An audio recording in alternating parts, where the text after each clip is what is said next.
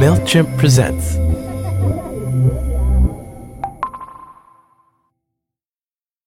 Have you ever heard of the dreaded clustomer? You know, it's when marketers throw their customers into one big messy group, failing to define them by their different needs or habits. It can show up when coupon codes meant for new customers are sent out to everyone, even return customers who can't use the discount. Basically, it's a mess. If you're a marketer, Intuit MailChimp can help you personalize your marketing campaigns so that you meet customers' individual needs instead of missing them. Turn customers into customers by personalizing emails and SMS based on real-time behavior data. Intuit MailChimp, the #1 email marketing and automations brand. Based on competitor brands' publicly available data on worldwide numbers of customers in 2021 and 2022. SMS is available as an add-on to U.S. paid plans only. Visit MailChimp.com for details.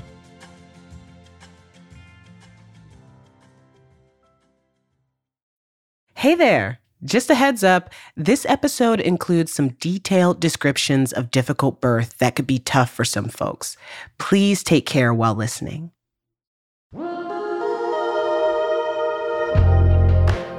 Parenting is an enormous trigger, and I would not change any of it for the world, but it is something to consider and think about, and something I never thought about before I had children. Just how vulnerable you have to be and how willing you have to be to accept the fact that all of it could come crashing down and that would be okay too.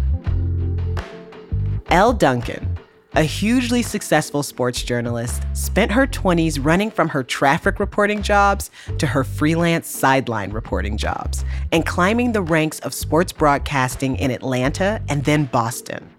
In her 30s, she joined ESPN, where she's now one of the nightly hosts on SportsCenter. This is SportsCenter with Elle Duncan and Kevin Nagandi. Heyo, it's Thursday. Throwback, Kevin, when the Packers were an offensive force just 4 days ago. But is that enough tonight? Labor Day weekend is coming in hot. ESPN is home to the two biggest events on the sports calendar this weekend. They're getting ready for a more rivalry doubleheader of MLS. Looks like it. Elle loves her job, and she intentionally put her career first for a long time. When she and her husband finally decided to have kids, she had a timeline. First kid at 35, second one by 38. Both conceptions came right on time. But then, things didn't go according to plan. I'm Ashley C. Ford, and this is Going Through It, a show about important moments in people's lives and how they navigate them. This season, we're asking how people decide whether or not to become parents. In this episode, I'm talking to Elle Duncan about how to cope with the anxiety of parenting, especially when the unexpected happens.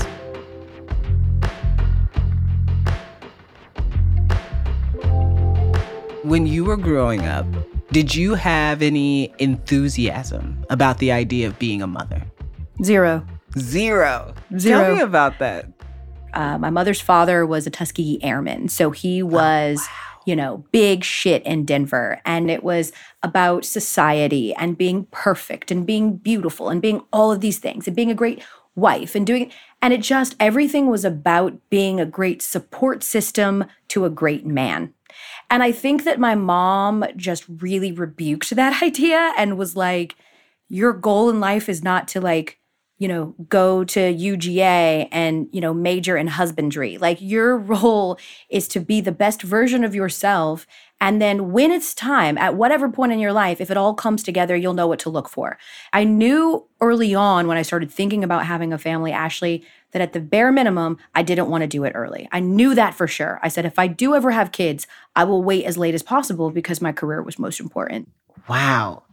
And in the course of all this happening, of you creating the life that you wanted, you also met someone that you wanted to share your life with. Mm-hmm. And at what point did you decide that you were thinking about having kids? At what point did it become, okay, this is what I want and this is where I'm going? I was 30 when I met my husband.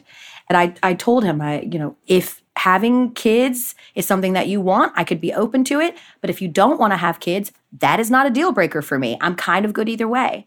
He said he wanted to have children. And what's funny, Ashley, is I told you before when I was like, I knew that if I did have kids, I didn't want to have them till later. I had always set 35 in my mind. Like, I'll get married. I'll have my first kid at 35. I'll have my second kid at 38. I'll be all wrapped up by 40. That was the plan. And the timing just started sort of working out where I was hitting career benchmarks that I wanted to, where I was having some financial stability, and where I had an incredibly stable partner. Because I knew as volatile as my job was, if I had someone else there that could sort of steady the ship, that it would make me feel better about taking work trips last minute, about moving all over the place, about having to leave. Right. And his confidence and sort of unwavering confidence to do this is when we decided after we got married that we would start trying. And frankly, I would have loved to have been married longer before we started having children. We were married 1 year before I got pregnant. But I felt like I did not have the benefit of time because, as you know, Ashley, as soon as you hit 35, everyone warns you, geriatric, your paperwork is different. The testing is different. Everything is different the second you hit 35 years old. And I felt very pressured to stick to the timeline and knock those kids out before 40. When you decided to have your first child, did you feel settled in your career? Like, okay, I've done what I set out to do, and now I can pursue this other thing? To show you where I was at when we were thinking about conceiving my daughter, I tried to time it with my husband so that we could get pregnant at a time that would allow me to have the baby in the summer, which on the sports calendar is just the slowest time of the year. Like, right. There's nothing going on. You can take as much time as you want off. You don't miss anything important. And sure enough, we were incredibly blessed that we were able to have the baby in July because that's what I was most focused on. And I'm so mad at myself that something as insignificant as the football season and how many assignments I would get was more top of mind than simply just wanting to have a baby whenever that blessing happened. It was so intentional for me because I was not at a place in my career yet where I felt like, you know what? I'm good. Like, I'm going to take 3 months off and not care. I felt like I got my foot in the door at ESPN, but like there's still so much climbing that has to happen once you get there. And right. I didn't feel like I was on super solid ground. It's wild to me that you were able to time this so well. But what happened when your daughter was born? Did that go according to plan? Eva's birth was really traumatic because I was never, God bless you ladies who say things like, I loved being pregnant. It was amazing. It was just me and my baby and we had the greatest time. I'm sad I'm not pregnant. I did not. I hated it. When they say girls still you're ugly, they mean it. I had eczema under my eyelash. How do you get eczema here? I had carpal tunnel. I had to sleep with arm braces on every night or I would wake up screaming and writhing in pain. It was just like, it was horrible. Wow. After 4 hours of just pushing, the doctor called it. He was like, her oxygen levels are falling. Clearly there is something precluding her from coming out because she's crowning, but she won't come beyond there. We have to do an emergency C-section. So they do the emergency C-section. And at that point, I was so exhausted. I was like, thank God. I was praying he would call it. No one wants to have a C-section. But after 4 hours of pushing, I was like, I just have nothing left. I was so out of it that they had to wake me up during the surgery just so that I could like see my daughter because I was done. And, you know, listen, it all ended up being really good. She was fine. They took her to NICU for a minute just to make sure she was okay, but she was great. And we went home and we thought, okay, that was the worst of it. And we're going to be okay from now because now we know like this is the worst possible thing that could happen. And so now we're in the clear for all future kids. Okay, so you've had her. And I always wonder about this, especially for people who have had tough births or who have had traumatic births. How do you decide on baby number 2? So we always knew we wanted to have 2 kids. And I pretty much came to terms right away with the idea of like, okay, we're going to do this again. We're going to obviously give it some distance. But again, for me, it's timing. I was 35 when I got pregnant with Eva, but I had her at 36. So in my mind, okay, we have 13, 14 months to like let this thing heal up and then go for it again if I want to do my 38 plan, if I want my kids to be exactly 2 years apart like I had always hoped. So we knew fairly early on we were going to do a second one. I just thought in my mind, you've been through such a difficult birth, like this is going to be easier for you. So tell me the story of your son's birth. Yeah. So I get pregnant with my son exactly as planned, about 16 months after I had Eva. So she's about 16, 17 months old. And everything's fine. You know, again, I'm geriatric, but I've been through this. We do the genetic testing, like everything's good. We know everything's fine. Pretty straightforward. The doctor did tell me that based on my circumstances with my daughter, I had only a 10% chance of giving birth naturally. And so he said, do you want to just go ahead and schedule the C-section? It'll be a business trip. This is literally how I described it. It'll be a business trip. You'll go in, we'll cut the baby out. You'll have the baby 2 hours later. You'll go home 2 days later, whatever. None of this messy labor stuff, you know? He's like making it sound like it's going to be a vacation, you know? I'm like, oh yeah, based on what I went through last time, this will be great. Come in, have a sandwich by noon.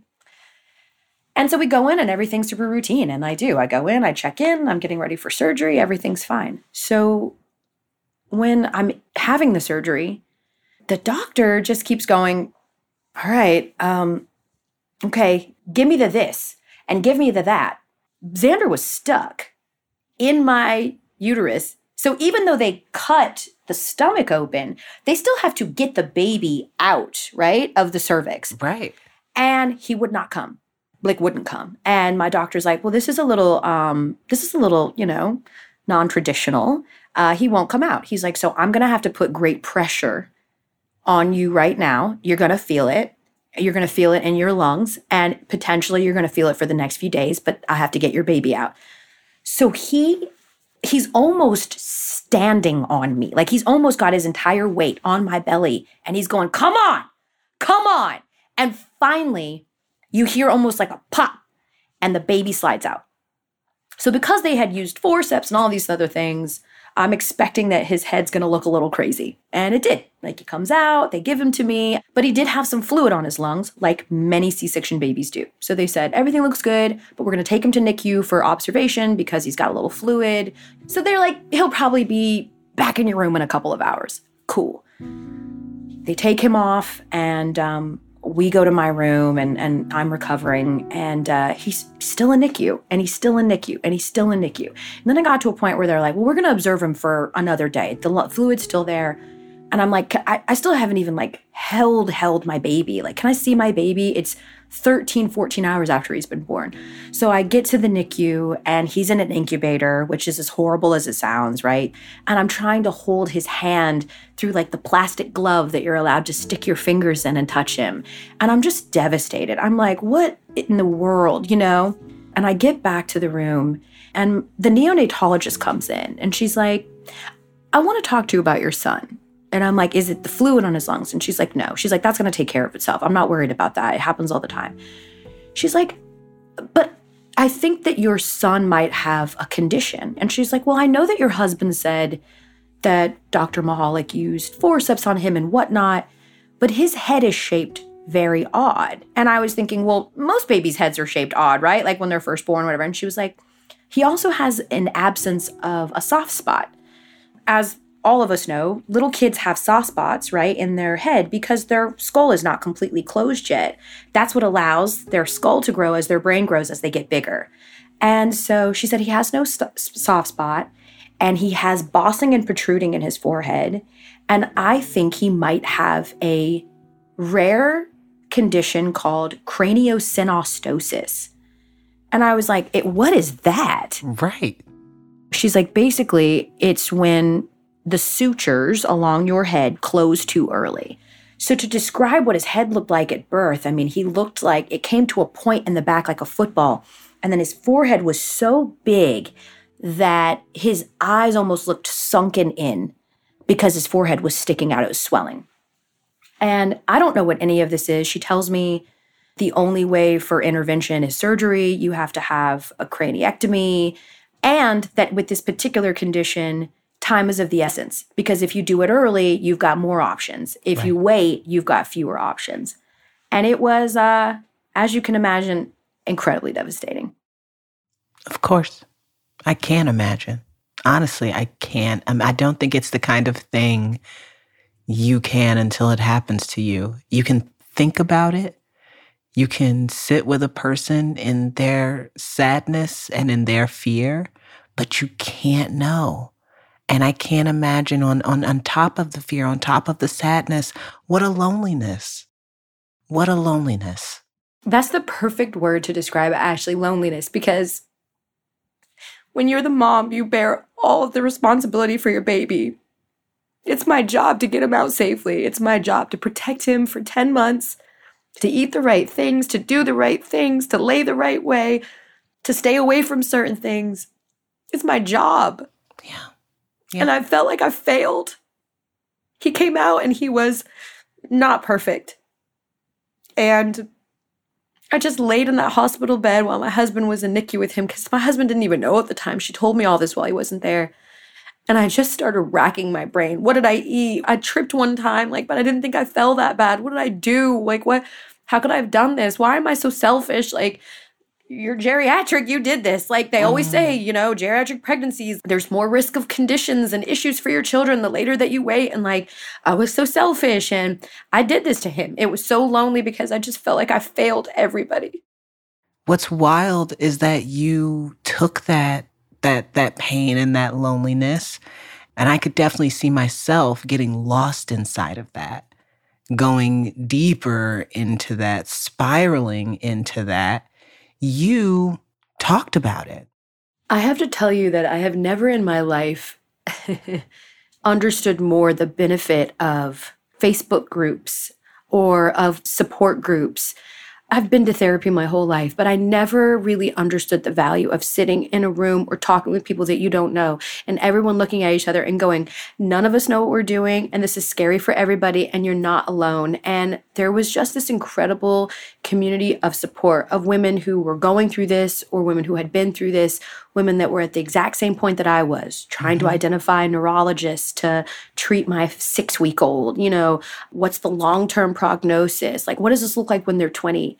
And what I've learned, Ashley, is the more that you talk about things, the more commonality you find with people and experiences. And then I started looking at other stories and connecting with other people and realizing that I'm not alone at all in this, not in my feelings, not in my fear. And I think what I needed more than anything at the time, Ashley, was permission to smile, permission to be in love with my newborn. But joy comes in the morning, right? Yes. I cried all day, every day for a week, and then a little less after that. And then when I started figuring out that this was not only fixable, but that the long-term outlook was fantastic, that it was mostly cosmetic. This is not brain surgery. It was skull surgery. They weren't touching his brain. They were taking a strip of bone out. So when I think about that dark time, it's complicated because I also think that I saw some of the best that people have to offer. We'll be right back.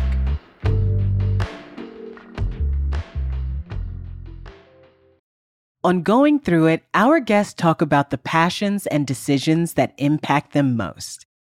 You can find similar stories on MailChimp's Bloom Season, a digital resource offering actionable insights for small business success. Throughout these episodes, I'll be introducing you to a few of the entrepreneurs featured in Bloom Season.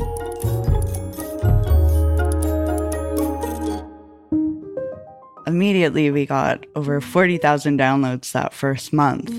An independent, queer-owned platform. Meet Kel Rakowski, the founder and CEO of Lex, an app for LGBTQ+ people to find and create connections of all kinds. I came out in my early 30s, and even living in New York City, I felt really isolated from queer community. I didn't really have friends to go to parties with. I was kind of stuck using apps that were meant for dating to find friends. Aside from the apps, Kel was mostly using her socials to share about lesbian history. As engagement with her content grew, it planted the seed for creating a dedicated space to find like-minded people. Now, roughly 2 years later, her app Lex has taken root. There's this really specific review in the App Store that happened to be amazing. It's one person being like, Lex is the best. They've found best friends on it, their roommate on it, folks to help care for them after top surgery. They've found dates, they've organized basketball meetups, done yoga, like top to bottom, your whole life, they've found connection through Lex.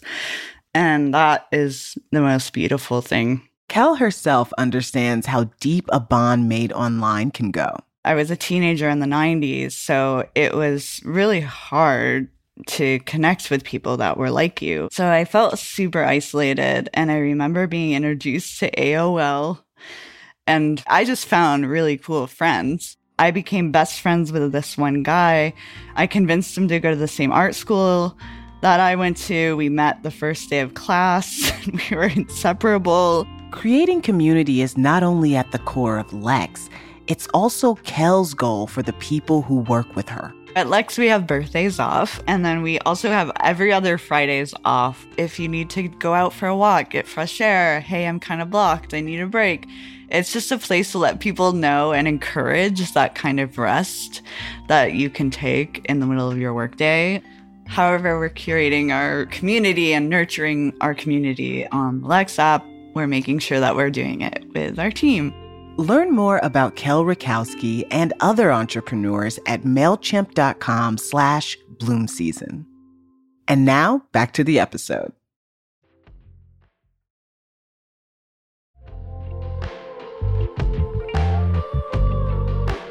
Okay, it seems like you've gained a lot of perspective about your career ambition and how that relates to your family. But it's not like your job became less demanding. You're now on ESPN's flagship show every night, and you've got 2 small kids at home. I'm just wondering how you balance these things. Are you memorizing Paw Patrol characters at the same time as you're memorizing player stats? Oh, yeah. And let me tell you, if I don't know who's on Paw Patrol, my daughter will tell me, no, like a dummy. No, mommy, that's not Marshall, that's Chase. I'm like, my bad, I'm so sorry. Honestly, I approach it day by day, Ashley, when I'm trying to think of how to make it all work. I'll say this. I am so privileged, with a capital P, that I have a job and am afforded an income and a situation that allows me to, quote unquote, seemingly have it all. Mm-hmm. I have the resources to have a nanny, okay? I have the resources to tell my husband, leave your government job, take a job that you enjoy, one that gives you more flexibility so that you can be with our kids when I can't be. I have the privilege of having 2 parents that retired at the same time and moved to within 15 minutes from me so that they could also come and support. And so I say all of these things as I hate using myself as an example for women. They ask me that all the time. How do you make it work? What do you do? How do you have it all? And the truth is, like anything else in life, you can have it all with resources. And it should not require the Herculean effort or the amount of money that I have to make that work. And unfortunately in this country, it's like you have this baby and then you're just out there on an island. Good luck, hope it works.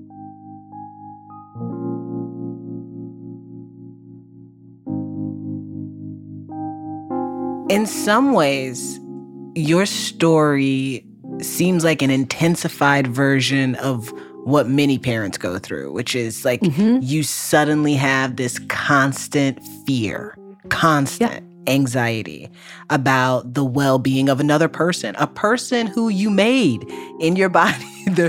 Their bones came from your bones. Yeah. Has the experience with your son changed the way you deal with natural fear and anxiety of parenthood on a day-to-day basis? What happened to my son has absolutely not helped my anxiety or fear on any level at all, ever. I am by nature an anxious person. I go to therapy for it. And it has been a huge issue for me and one that I work through daily, trying to find a way to be so grateful and to sit so much in my gratefulness that all of the what if monsters go away. The vulnerability of being a parent is the hardest part for me. Like the no sleeping and all of those things. That sucks, right? But the hardest part for me is how vulnerable children make you. Because while I always had a healthy fear of dying, there was nothing like knowing that my death could impact two people so significantly based on when I die. And I know that sounds nuts, but it's like, I don't think so. I pray to God all the time. I'm not audacious enough to think that I deserve a long life or any of those other things, but I pray all the time, please just let me get to a point where their mother no longer being here anymore would not affect them or impact them so foundationally and significantly that they could never recover. So parenting is my trigger. It is based on my personality and what happens in my brain. Parenting is an enormous trigger. And I would not change any of it for the world, but it is something to consider and think about, and something I never thought about before I had children. Just how vulnerable you have to be and how willing you have to be to accept the fact that all of it could come crashing down and that would be okay too. It's not easy, but I have a great dose of perspective, and I have always leaned heavy into my perspective, and I also rally, and so I talk myself out of things, out of dark places that I try to spiral to, and I say, live in this moment and be grateful for this moment, because even if trauma is coming, something you can't predict or change, you will have at least enjoyed all of these moments as opposed to tainting all of them with a tragic brush, right? Ooh. Oh my gosh, that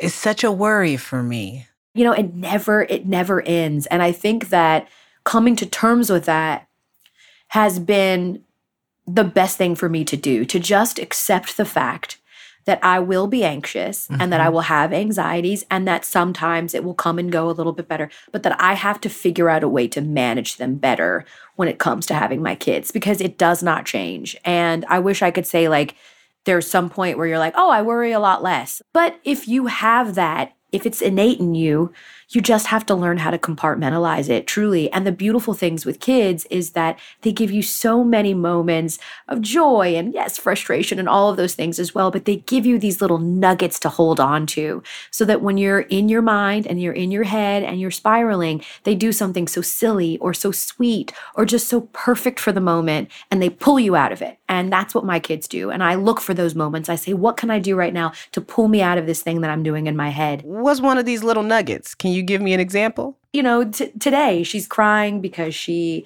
doesn't want to go to school. And, I'm crying because I'm about to go out of town and I'm going to miss my kids. And we get in the car and neither one of us are talking to each other because I'm already exhausted by her. And she said, Mommy, I know that you have to go, but it's okay, Mommy, because you always come back and you'll come back and we'll be fine and we'll be okay, Mommy, and I love you. And I just started bawling because, of course, the other part of parenting is all of the guilt. And anytime you leave, in particular the mother, you feel so much guilt. And for her to just give me a pass to go to work and say, you always come back, like that's the little things that you hold on to, It's so much. It's so stressful. It's no leisure time. It's no sleeping. It's so much anxiety, but it is the most important thing that I've ever done and ever will do. You speak about this with a clarity that I'm just not used to. I'm not used to having conversations about the anxiety of parenthood that are so clear. So thank you. Thank you for that. I love that. Thank you, Ashley. I think it can be hard to talk to other parents. They want to recruit you on Team Parent. They're going to complain, they're going to commiserate, but they don't want to scare you away. And so they don't want to tell you the truth. But I think that having knowledge is the best thing that we can have when we're trying to make really big decisions. Asking ourselves, why does this feel so big? And how can I alleviate some of that anxiety with research, with thoughtfulness, with asking questions? And that's what you're doing, Ashley. You're doing exactly what you're supposed to be doing. And there is no wrong answer and no wrong decision at all. Whatever you choose to do, it's exactly what you were supposed to do. Thank you so much, Elle.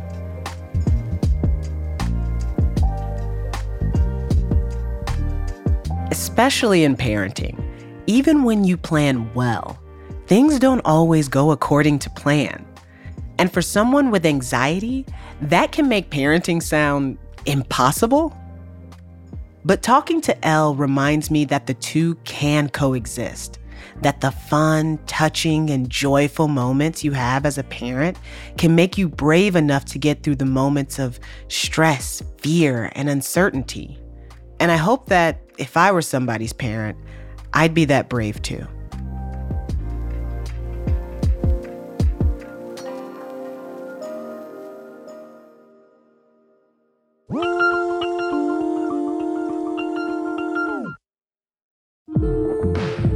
Going Through It is a production of Pineapple Street Studios and MailChimp. Our producer is Emerald O'Brien.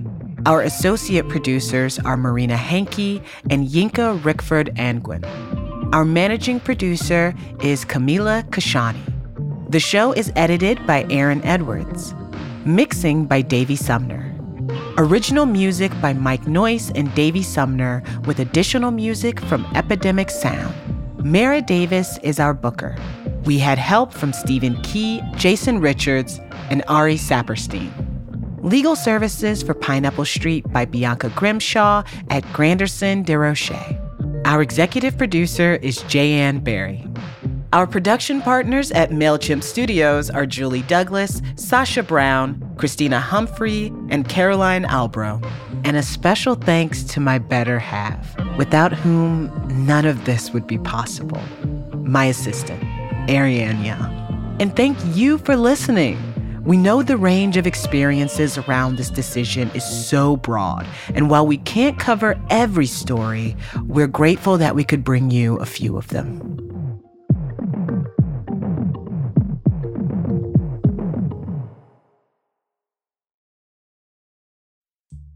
So you want to craft an email marketing strategy, but you're not exactly sure where to start. Why not take a cue from Pack Up and Go? It's a surprise travel company that reveals their clients' destinations on the morning of their trips. The folks at Pack Up and Go designed a marketing plan that would both answer customer questions while also building their brand. Here's how they did it. Pack Up and Go started by using their customer-generated content to show off all these amazing trips that they offer, building a loyal community of fans in the process. And then they used MailChimp's segmentation capabilities and email automations to send targeted messages that reached relevant audiences, like an automated campaign to new customers, reminding them to purchase Pack Up and Go's travel insurance. With MailChimp's help, the marketing team at Pack Up and Go has created a plan that works for them.